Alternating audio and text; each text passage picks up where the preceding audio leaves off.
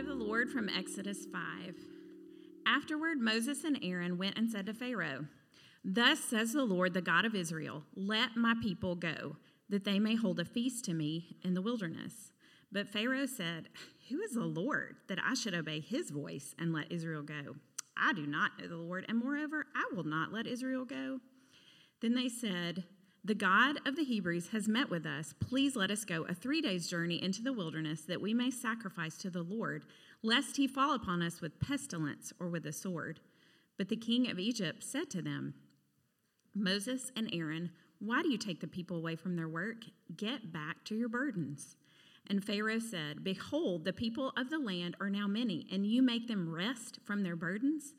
The same day Pharaoh commanded the taskmasters of the people and their foremen, "You shall no longer give the people straw to make bricks, as in the past.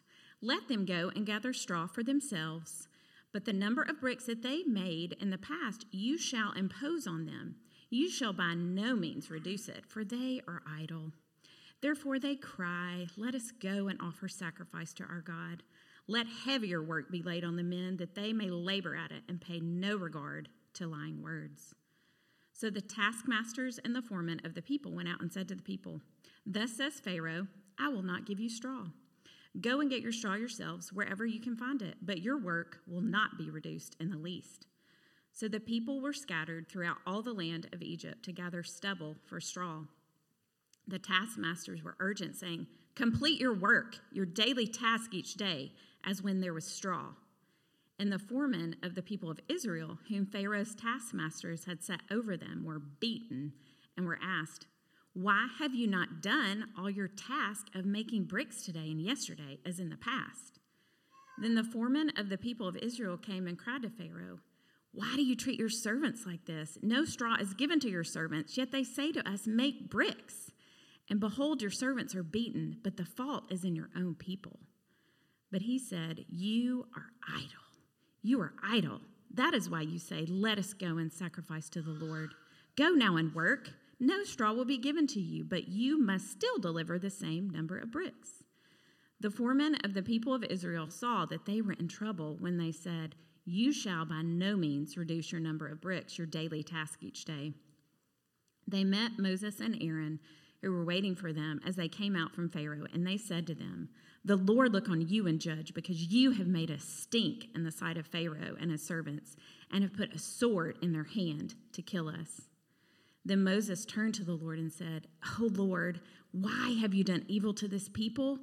Why did you ever send me? For since I came to Pharaoh to speak in your name, he has done evil to this people, and you have not delivered your people at all.'" The word of the Lord. So now, our Father and our God, we pray that you would take this word of yours, which is true and which is right and which is good, and we pray you would speak it to us, that we might receive and believe and trust and wait in hope. And we pray all of this in Jesus' name. Amen. You guys may be seated. If you haven't already, I would ask you to take your Bible and turn to the book of Exodus in chapter 5 that Suzanne just read for us. We're working our way through the book of Exodus here at Redeemer. Our series is entitled Our God Saves. And I just want to make a plea with you. Just remember that we started this series not just so we could talk about it on Sunday morning. But we started this series because we wanted the story of what God has done in the book of Exodus to shape who we are. We want this truth to meet us and to shape us.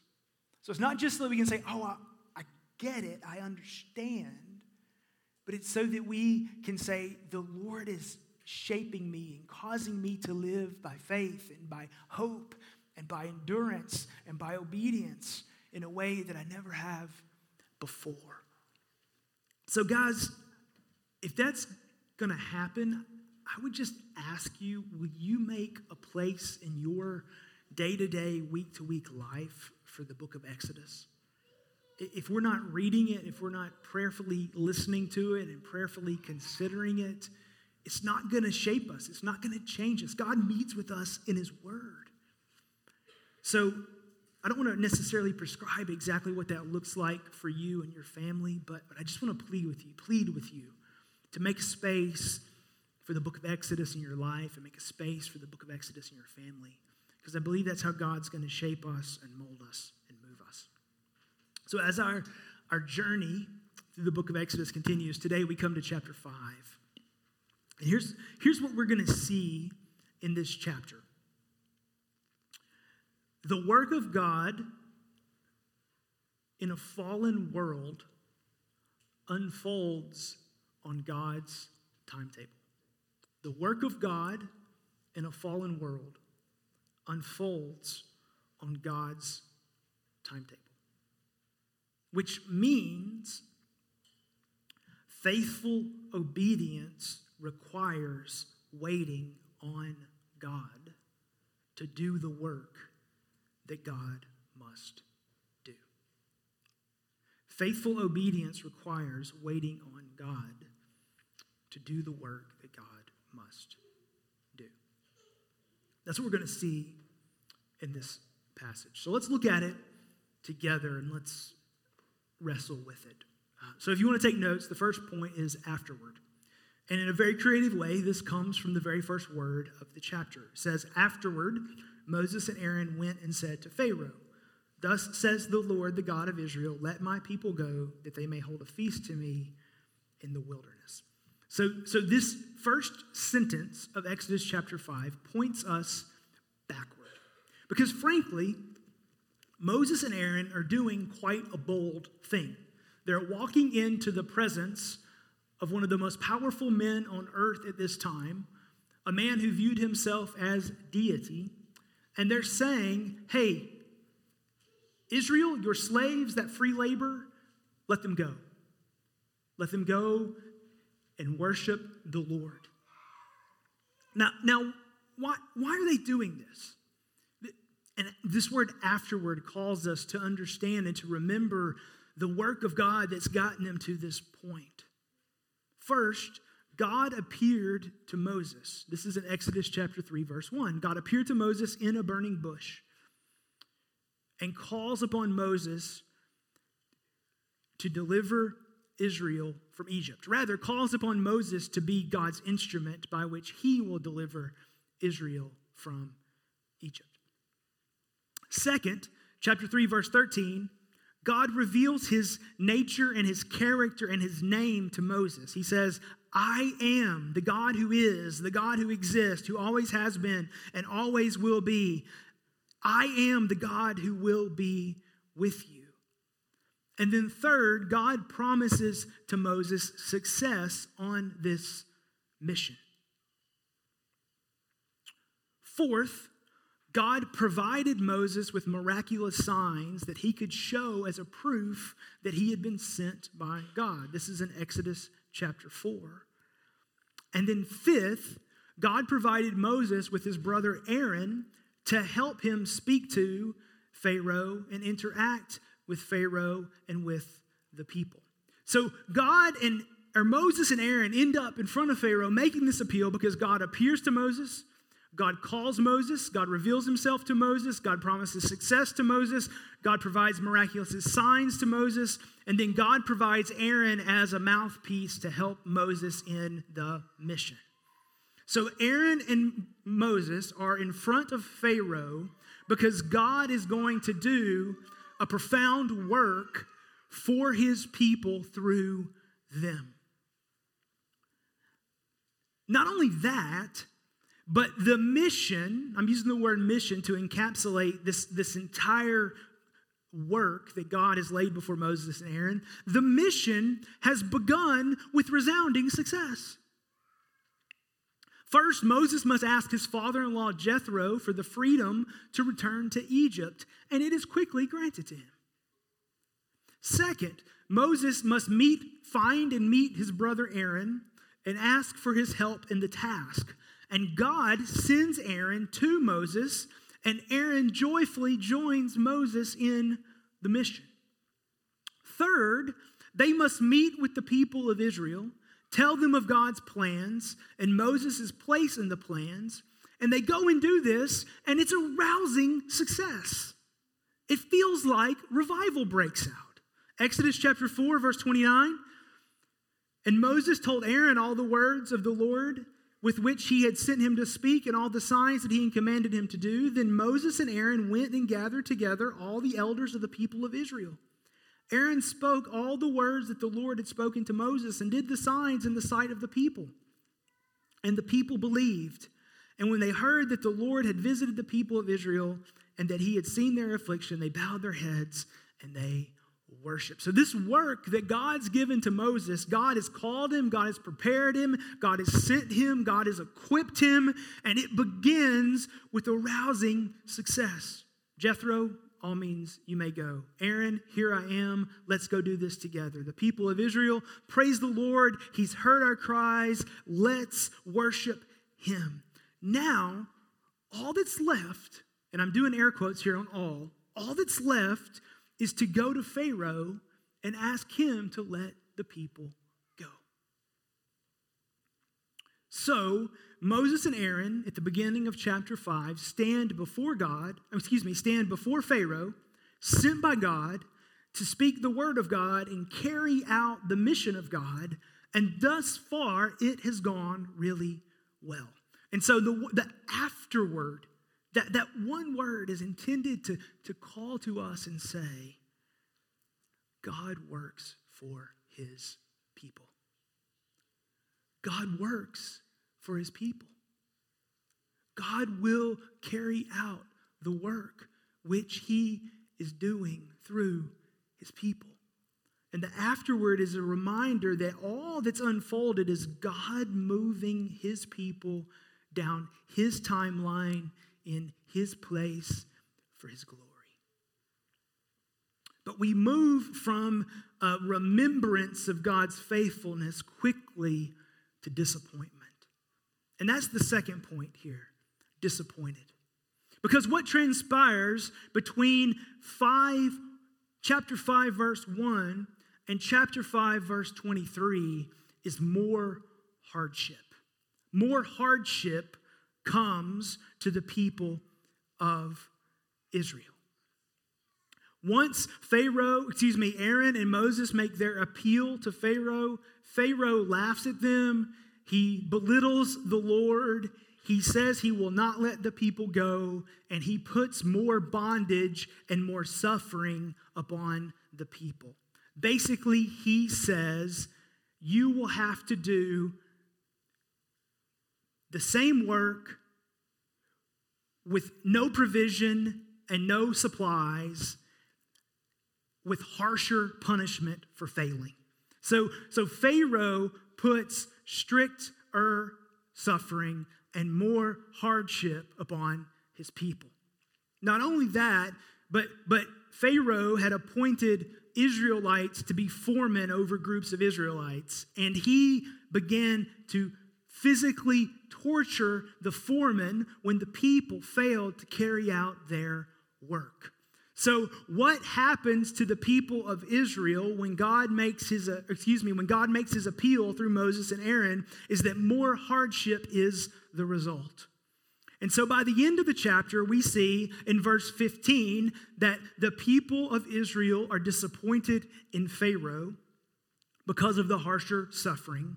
We see in verse 21 that the people of Israel are disappointed in Moses and Aaron because of the harsher suffering. Verse 21 says, they said to them, Moses and Aaron, the Lord look on you and judge, because you've made us stink in the sight of Pharaoh and his servants and have put a sword in their hand to kill us. And then third, we see that they are disappointed in God himself. By the end of the chapter, in chapter 5, verse 22, Moses and Aaron have joined the people of Israel in their disappointment. And they cry out to the Lord and they say, why have you done evil to this people? Why did you ever send me? For since I came to Pharaoh to speak in your name, he's done evil to his people, and you have not delivered your people at all. So the chapter ends with God's people suffering and hardship, frustrated and disappointed, and wondering what is going on. So before we move beyond that, let's just pause for a minute. And let's recognize this. Hardship is hard. You're like, really, man, you got me out of bed this morning to tell me that hardship is hard? Yeah. Yes. Because often I feel like we read stories like this and we're quick to spiritualize them and we're quick to say, well, but in your beatings, you should have seen what was really going on and had more confidence in God. True, but you also were beaten and it hurt and it was horrible and it was suffering. When they took away your supplies and said, be scattered and go find your supplies and build the bricks and have no time delays and be tortured for failing, this is real hardship and suffering. It's really important for us here in the gathering of God's people to recognize that the work of God does not always go easily. Just because the Lord called you to it doesn't mean that it will not be difficult.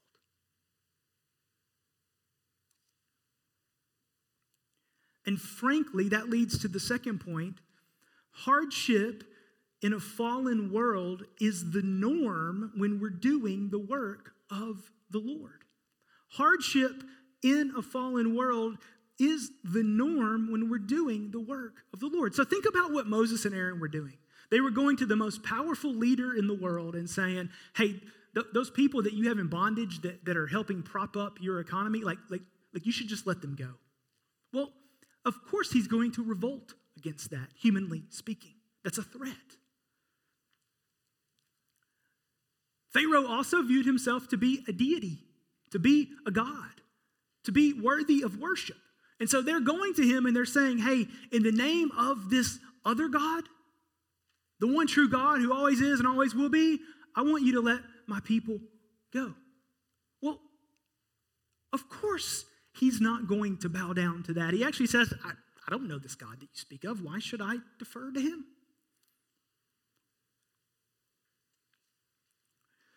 The hardship here isn't surprising.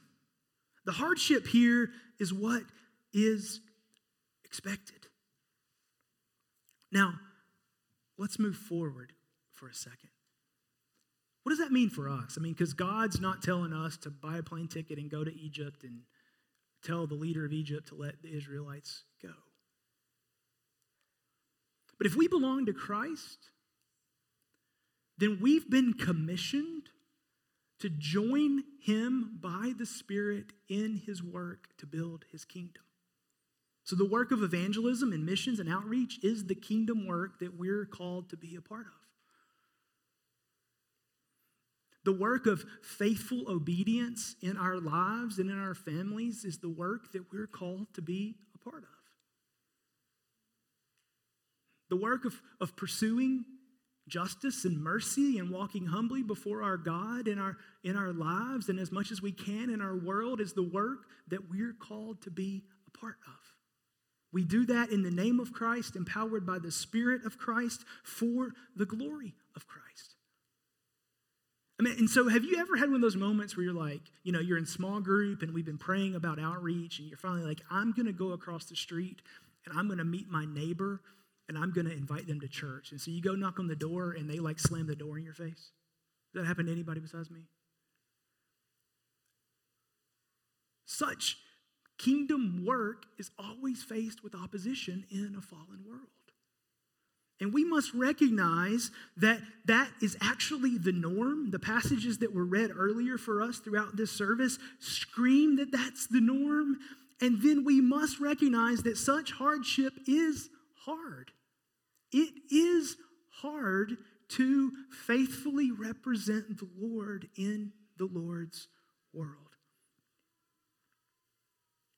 But rather than being disappointed in God and disappointed in others, the Lord would call upon us to trust him and wait for him and cry out to him and seek to follow him. What happens in Exodus 5 is not all that different than what happens anytime the people of God take up the calling to do the work of God in this fallen world. I could stop there, and that feels like a nice, tidy sermon, but there's one more thing that we need to get. And that's the third point this morning, which was the second point the first hour, but I'm editing as we go here, okay? That's why that says number 3, disappointed, and now number 2, unexpected. It's because this change was unexpected, right? Back there in the back? Okay, there we go. Yeah. Unexpected. Question mark. Perhaps if you were Moses or you were Aaron or you were the people of Israel, you would say, how did this happen?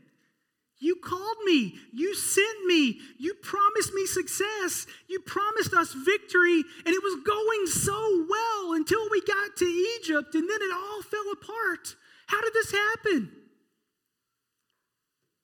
It's really important that we remember that it happened this way because that was exactly what God had told them would happen. God told them before they went that the hardship would come before Pharaoh. And everything that happens in chapter 5, God promised would happen. Exodus 3, verse 19. God said, I know that the Pharaoh will not let you go unless compelled by a mighty hand. So I will stretch out my hand and strike Egypt with all the wonders that I will do in that. After that, he will let you go. So when will God let them go? After there's opposition and after God strikes them with his mighty hand. Okay, maybe that's a little too vague, so let's be clearer. Exodus 4:21. And the Lord said to Moses, when you go back to Egypt, see that you do before Pharaoh all the miracles that I have put in your power, but I will harden his heart so that he will not let the people go. What's God saying to Moses? When you go to Pharaoh, there will be opposition and there will be hardship, but I will deliver you in the end. That's what God is saying. And so, okay, Jamie, what do we do with that? We make sure that our expectations are shaped by God's word and not by what we expect. We make sure that our expectations in the work of the Lord are shaped not by what we expect, but by what God has given us in his word. And I believe that's what the Lord means in 2 Timothy chapter 3 when he says, in the word you have everything you need for life and godliness. He's saying, let the word shape your expectations and not what you want or what you expect from the Lord. One more thing.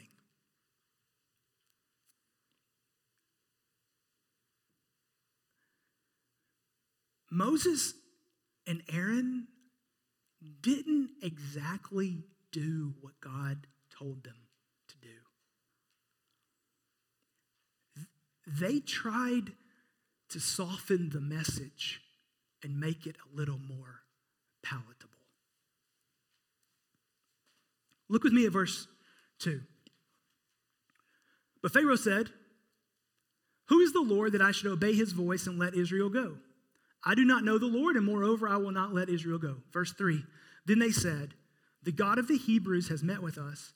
Please let us go 3 days' journey into the wilderness that we may sacrifice to the Lord our God. So far, they're good. Lest he fall upon us with pestilence or with sword. So what did Moses and Aaron say to Pharaoh? Hey, let us go or else God's going to judge us. That's not what God said.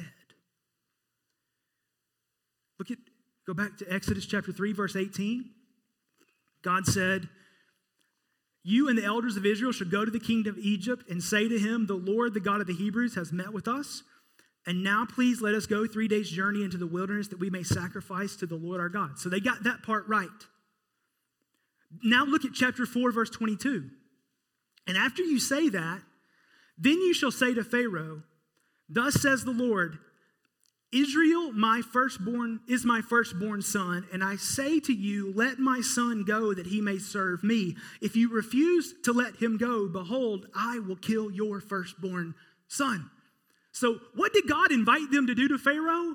He invited them to draw a line in the sand and say, Pharaoh, I will show my power over you. And it's like they went to a Dale Carnegie class somewhere between Midian and Egypt, and they tried to win Pharaoh over by softening the message. And it never does us any good to soften the truth of what God has said. Now, we can say it with love, we can say it with compassion, we can say it with gentleness, but it is the word of the Lord that he carries out. And it is by the word of the Lord that his deliverance always comes. So was this unexpected? No, not at all. God gave them clear vision in his word of what would happen, and he gave them the exact words to say to carry forth his work. And so as we wrap up Exodus 5, let's just remember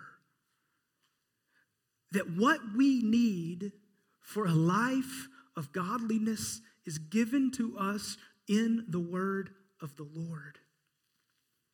And the message of the kingdom of God is given to us through Jesus, who is the word of the Lord. And it would behoove us to be a people who are shaped by the word, whose expectations are shaped by the word, whose hope is shaped by the word, and who speak the words that God has given us to speak. They're recorded for us in the scripture. So as we seek to wrap all this up, this story ultimately points fallen people like us to Jesus. Jesus is the word of God. Jesus is the deliverer of God. Jesus is the hope of God's people. Jesus is the one who makes a way for God's people. And what we see in this passage is that we need Christ. We need him. If you read this in light of the totality of the scripture, if we're not children of God by faith in Jesus, then we here are not aligning with and identifying with the Israelites, but rather we are Egypt. We are Pharaoh. We are enemies of God. Jesus himself told Nicodemus that no one can enter the kingdom of God unless he is born again through faith. So we need Christ. And today I would invite you to consider your need of Jesus. And if we're in Christ, if we are the people of God, then what this passage tells us is that a life of godliness, a life of holiness, a life pursuing the kingdom, a life working in mission, a life thinking of justice and mercy and compassion for the glory of Jesus will always face hardship in a fallen world. But as much as it is the work of God, he will carry out his word through his people, and we hope in him and wait on him. So I invite you to be a people who are shaped by the word and who look to the Lord, who is the great I am, to be the deliverer of his people. So Father, we pray now that you would speak your word to your people and accomplish it in our midst. Thank you for who you are. Thank you for your goodness. Thank you for your mercy. Thank you for your compassion. Help us to walk with you, we pray, in Jesus' name. Amen.